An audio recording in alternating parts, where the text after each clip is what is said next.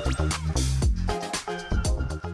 for joining us. You're watching The American Dream, and today's guest is #1 top agent in St. Charles, Susan Brewer of Service First Real Estate. Susan, thanks for joining us today.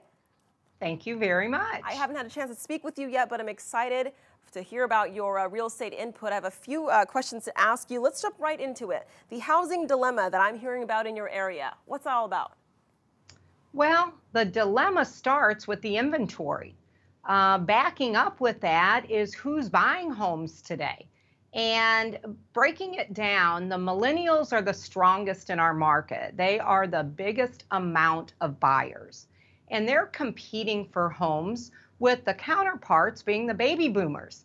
So the sons and daughters may be looking for the same houses that their parents are trying to buy. So the dilemma comes with the inventory. When two large groups of home buyers like this are competing for the same home, it does create an inventory shortage. When you speak about millennials, are you seeing just first-time home buyers in particular? Or are you seeing, first of all, what is, I guess, giving the encouragement for these millennials to jump in and be first-time home buyers? Because a lot of time, for a long time, we saw a lot of hesitation from millennials, right? They wanted to get their feet wet in their industry they're working in and then buying a large property or investment. So in this case, what are you seeing with millennials getting the courage they have to be home buyers? Well, I think they're very financially strong. They're wise, they have great jobs, and they've kind of looked at a different home. So they're not out there trying to buy the biggest, the grandest home. They're trying to buy the right house, the right sized home. So we're seeing more of a minimalist trend, correct?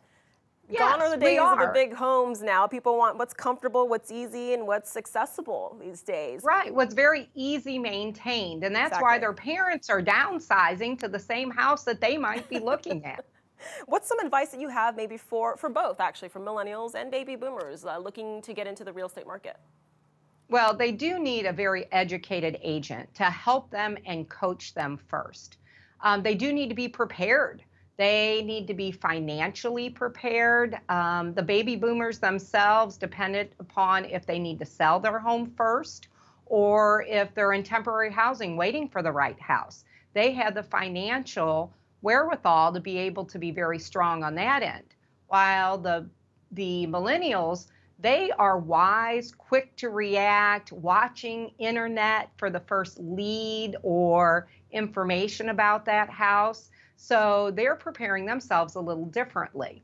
They're working with a good lender, getting pre-approved, being strong in the market in that way, but also being wise on grabbing that house, making a good offer, and really getting into the buying process very quickly.